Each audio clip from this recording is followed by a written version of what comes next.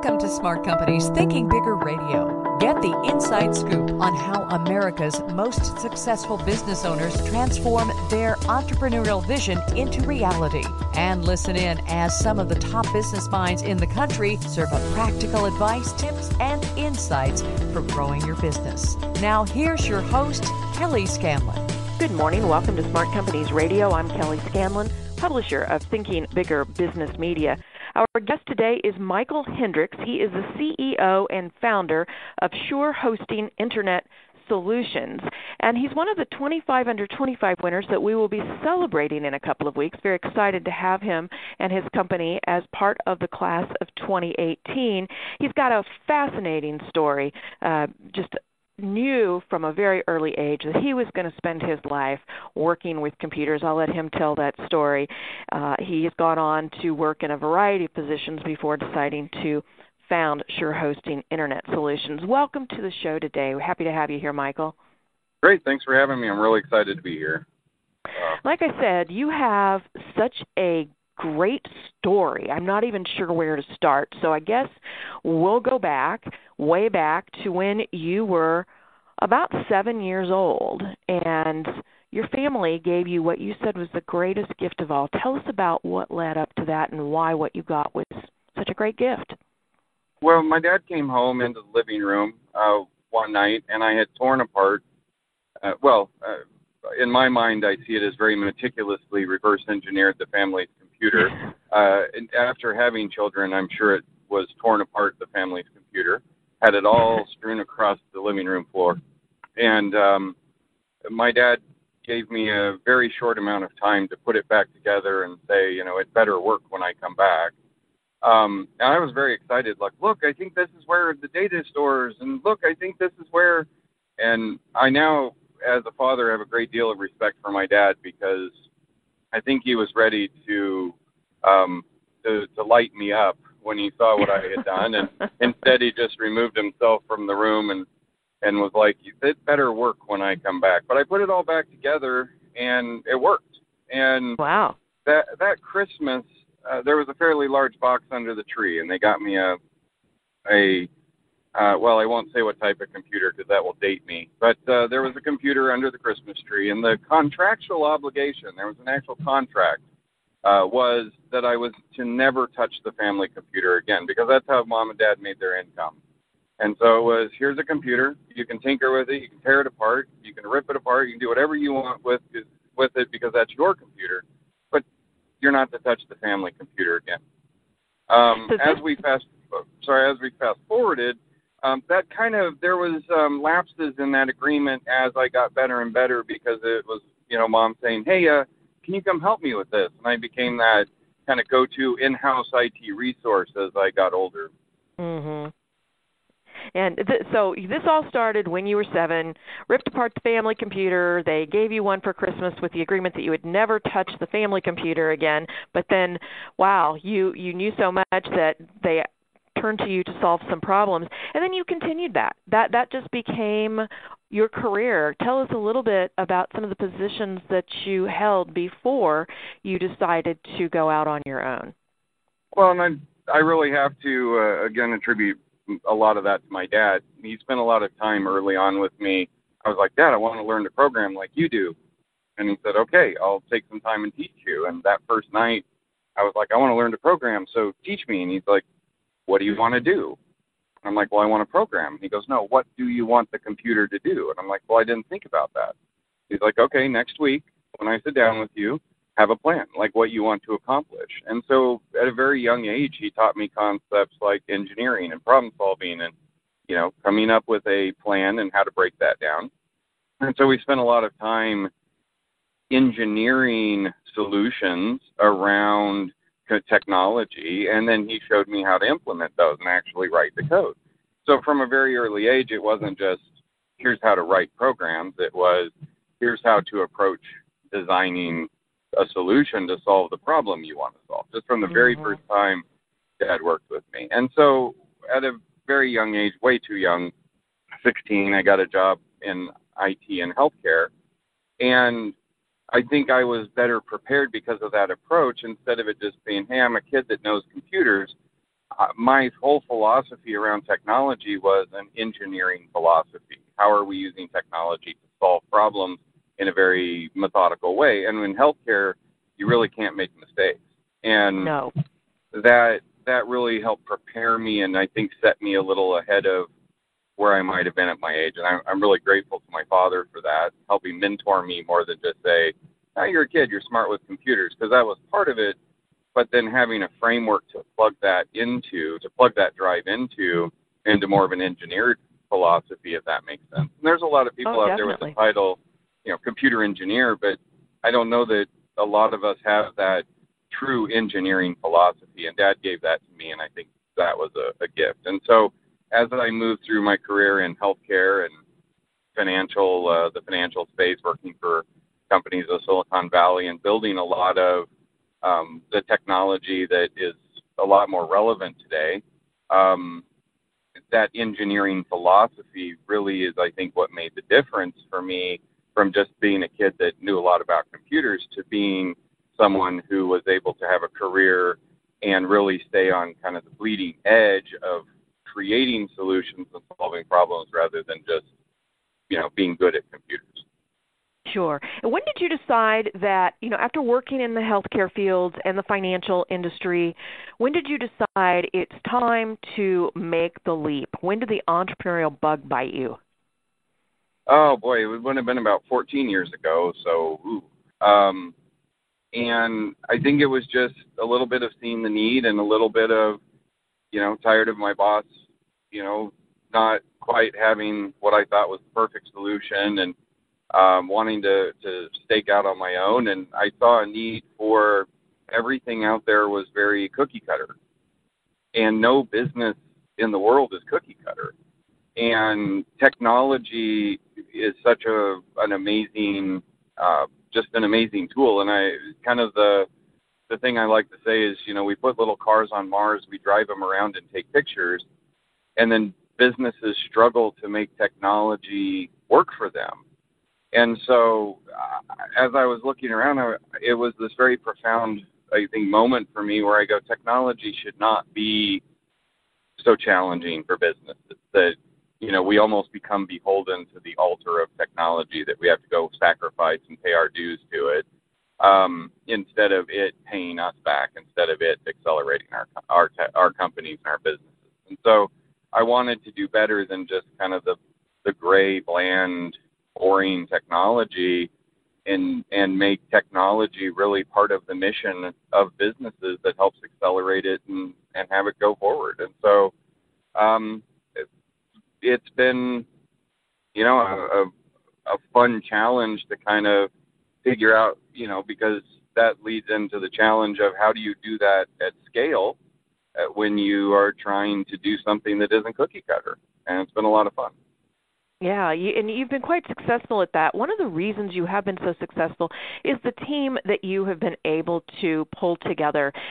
And you have a specific philosophy about training your employees that is born out of all things, your love of flying helicopters. Talk to us about that. So another gift from my father, come from an aviation family. My dad flew fixed-wing airplanes for a while, and then he converted over to helicopters. And so I was exposed to flying my whole life. And about 20 years ago, had the opportunity to start learning to fly. And about 6 years ago, my dad actually started to train me to fly. He's a flight instructor, and actually started to train me to fly helicopter. And it's one of the most amazing experiences I've had in my life, but it's completely overwhelming. A helicopter, unlike an airplane, like in an airplane, if you take your hands off the controls, it tends to want to fly. It'll balance itself out and stabilize. In a helicopter, you are the only thing keeping it in the air. And if you take your hands off the controls, it falls out of the sky.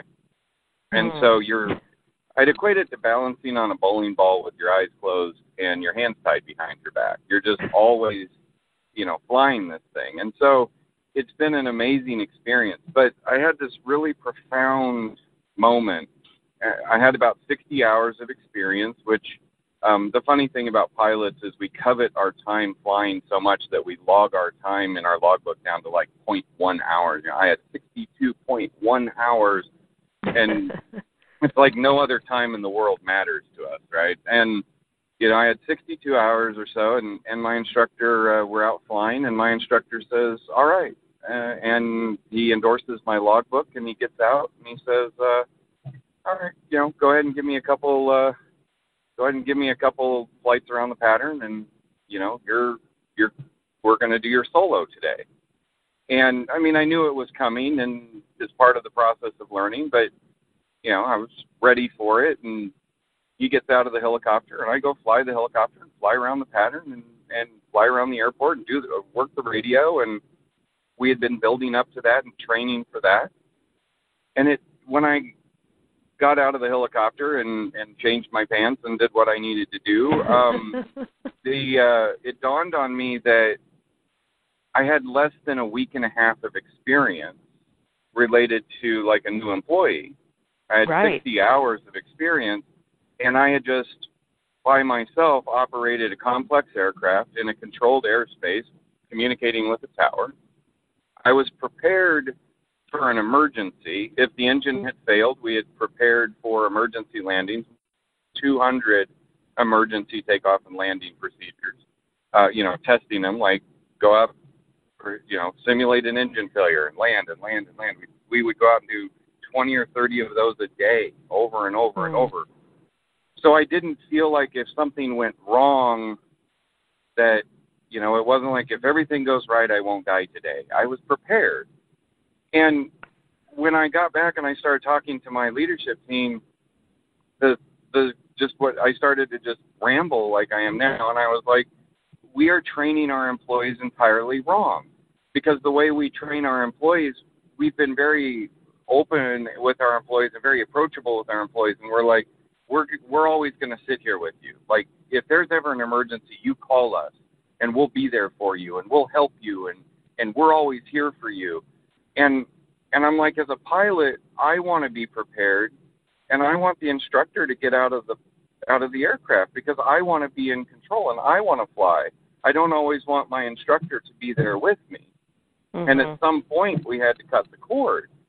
And I think with our employees, we, of course, want to empower our employees. I think what was very profound to me was the fact that we got there in 60 hours with a helicopter, which is an incredibly complex aircraft, and I wasn't terrified for my life.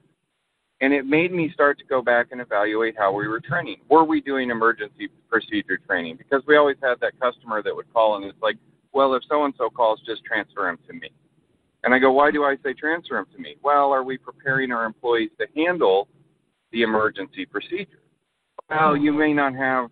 What if that customer yells today or he's in a bad mood?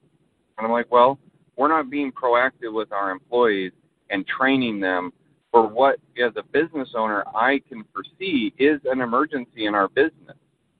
And I'm not saying that you're going to hire an employee on Monday and by Tuesday the next week you're going to hand them the keys to the building and say, all right, I'm out.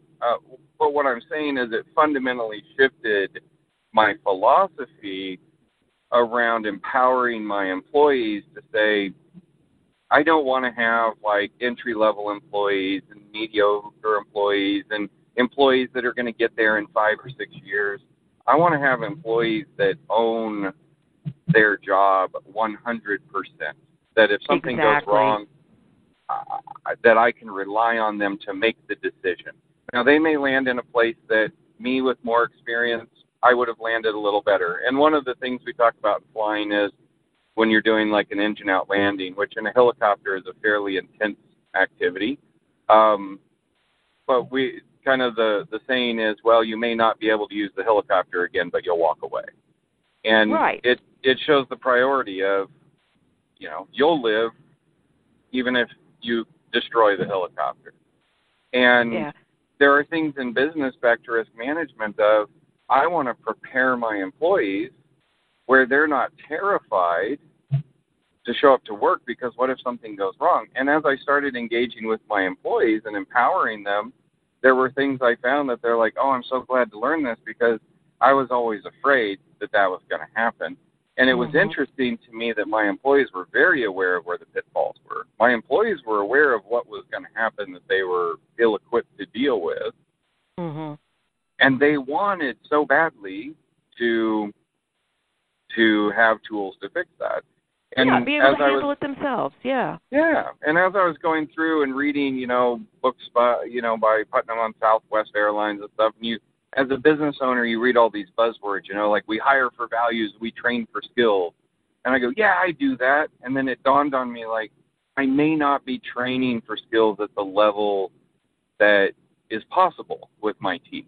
We have a fantastic team of engineers, and do we go out and do 200 emergency procedure trainings in a row? And the answer was no. And so it shifted our mentality. And as we did that training and stepped up our training game, everything else got easier. Our flying, if you will, got tighter. We became better pilots.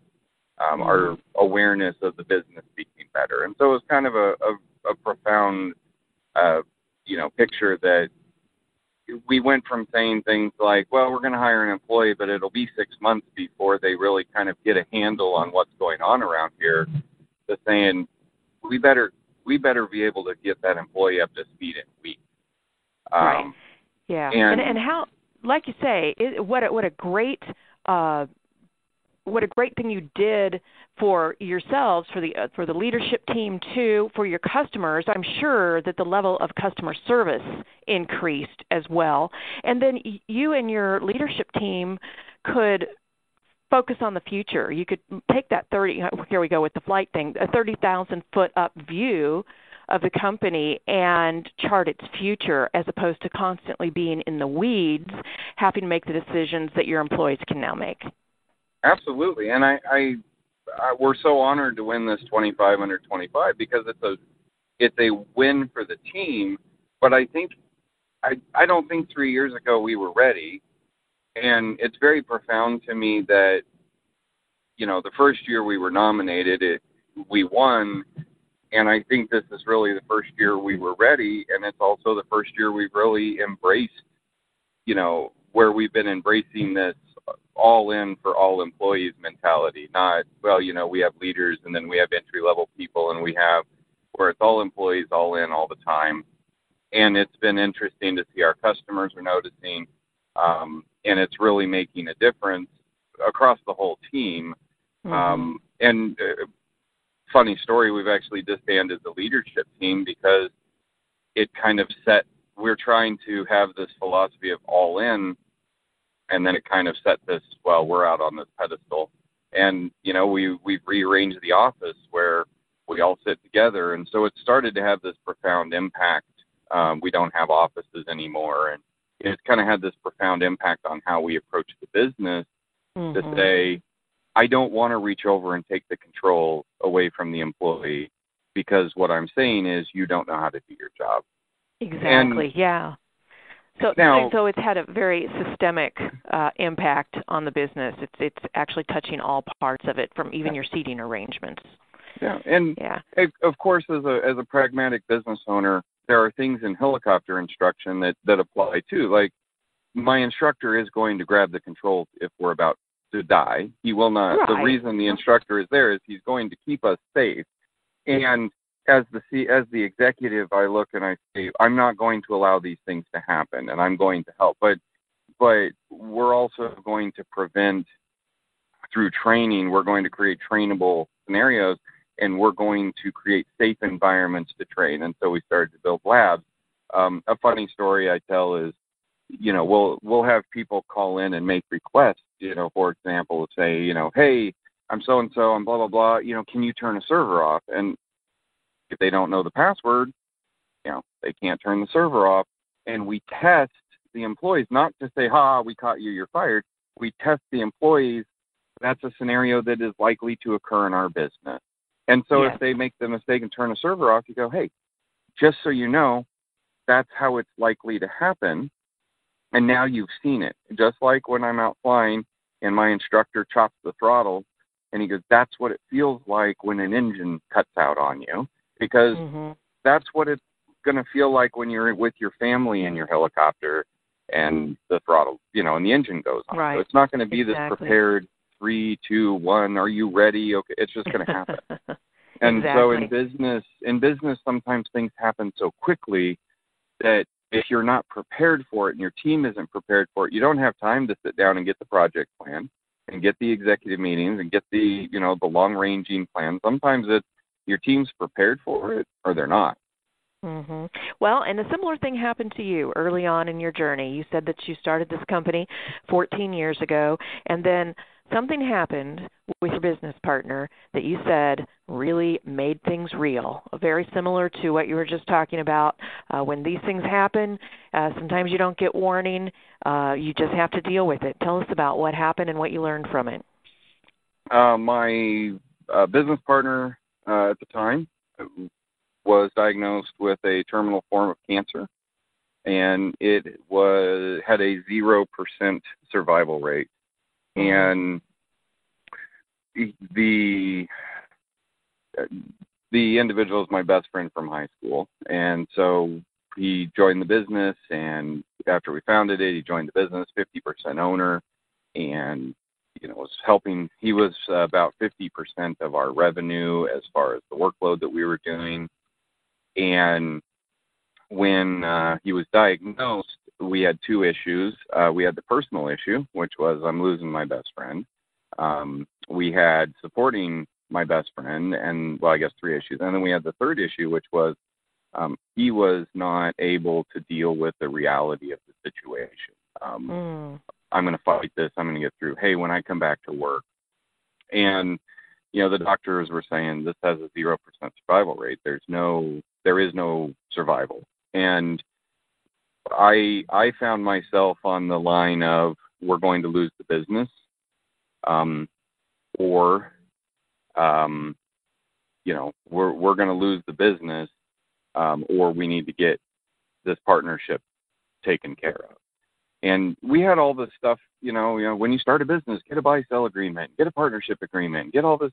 And I pull out the partnership agreement and I look at it, and it was written in better times, shall I say. It was all boilerplate. And I'm looking at it going, well, this doesn't fit. And we worked with our attorney, who was absolutely a saint. It really helped us move in a direction that, I have no regrets. But we had to deal with dissolving the partnership while my best friend was dying of cancer. And I had to take a stand of, basically saying, you're either going to buy me out of the business or I'm going to buy you out of the business. The partnership is done. And when I was looking at it, I said, well, if I'm able to deal with this and get through it, there's a chance I can rebuild the friendship. If we don't deal with it now, the business will die, and there's no chance I can rebuild that. And we have employees, and we have this culture, and we have all this stuff we've worked for, and it will be gone. And unfortunately, I never got the chance to make amends or to rebuild the friendship, but the business is still here. And I think that too is a testament to, it's not just my business. Steve was a part of that culture and part of that making this business a success. I think what I learned was that, well, a lot that I learned was when you go into business, especially with friends or family, and so much of small business is friends and family, because Definitely. You spend so much time doing it that if you don't do it with friends and family, you wouldn't have a life. But everyone tells you, well, make sure you plan for that stuff up front. And back to what I said about we hire for attitude and train for skills. It all sounds good, and you go, yeah, we did that. Yeah, I have a buy-sell agreement. We have a partnership agreement. And it's almost this checklist stuff where you go, check, check, check, check, check. And you're like, we're good until I needed it. And when I really needed it, when the engine died, and I pull out the thing that's going to save me, and I look at it, I'm like, this is all wrong. This isn't what I need. Yeah. This isn't the tool that I need. Mm-hmm. It's boilerplate. Exactly. This wasn't for my company. This wasn't for my partnership. This wasn't for my situation. And, so make sure that you really sit down, because I think if I had not been, 14 years younger and stupider, I think we could have saved the friendship and the business. And unfortunately, I had to pick one or the other. I don't believe I made the wrong decision. We had, when you go into business, that was the other thing I learned. When you go into business, you have employees and families that count on you.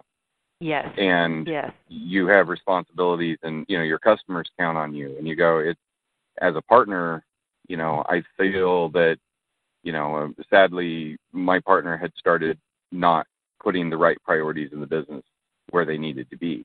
And you don't prioritize yourself over families that are going to need, payroll, for example. And so it was a bad situation. I think just making sure that when you're working on those things like training or, selection of attorney or any of those things, make sure you get it right up front, thinking about the actual worst case. If I had to sue my wife, if I had to dissolve a partnership with my best friend, if I had to, what would that actually look like? And actually talk to the partner about it, because it's kind of like, okay, buy, sell, check. It wasn't good enough for me. Right. And we got through it, and, but it could have been a lot less painful.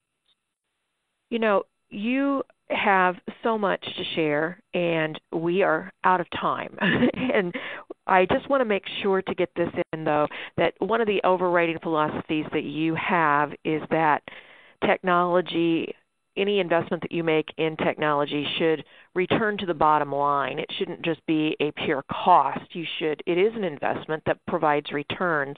And with that said, anyone who would like to talk with you some more about your technology solutions or just talk with you more about your business philosophy, how would they get in touch with you? Do you have a website that has all of your information on it? Yeah, if they want to go to, probably the easiest way to find us, our new website is www.appliedpath.com, and has our contact information there, and reach out. We're happy. Back to, we're not technology people, we're business people. We love talking about flying and business and this kind of stuff. The technology comes after, because the technology is just the tool. It's like going to a carpenter and you say, I want to build a house. You don't go to your carpenter and say, I want you to come with this many 2x4s and this many hammers and this many nails. You go to him and say, I want a house and I want it to be beautiful and this is what it should look like. And then he shows up with hammer and nails and 2x4s and blah, blah, blah, and he builds you a house. But that's not the philosophy you take with a carpenter, and that shouldn't be the philosophy you take with technology. And so not at all. I think for nerds, we're pretty fun people, and you just a fair warning, you probably won't get through a conversation with us without talking about helicopters once or twice. But we love talking about business. We love learning about other people's business. It's a passion of ours. And we don't even have a sales staff, because we're just engineers, and we love learning new things. And, the technology is an afterthought of, if we can't accelerate a business, then the technology is useless. Like, there's not even a sale to be had.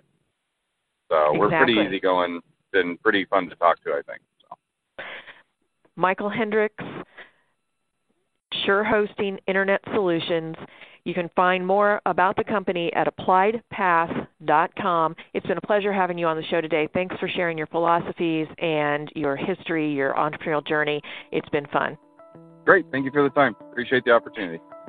And if you'd like to learn more about how to grow your business, please visit our website at ithinkbigger.com. Follow us on Facebook, Thinking Bigger Business Media, or on Twitter at ithinkbigger. Have a great weekend. We'll see you next week.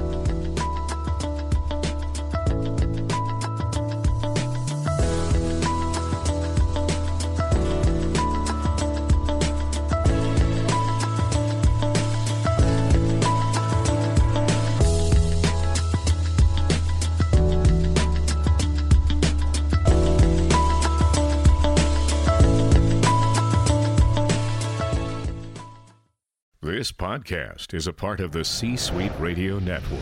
For more top business podcasts, visit c-suiteradio.com.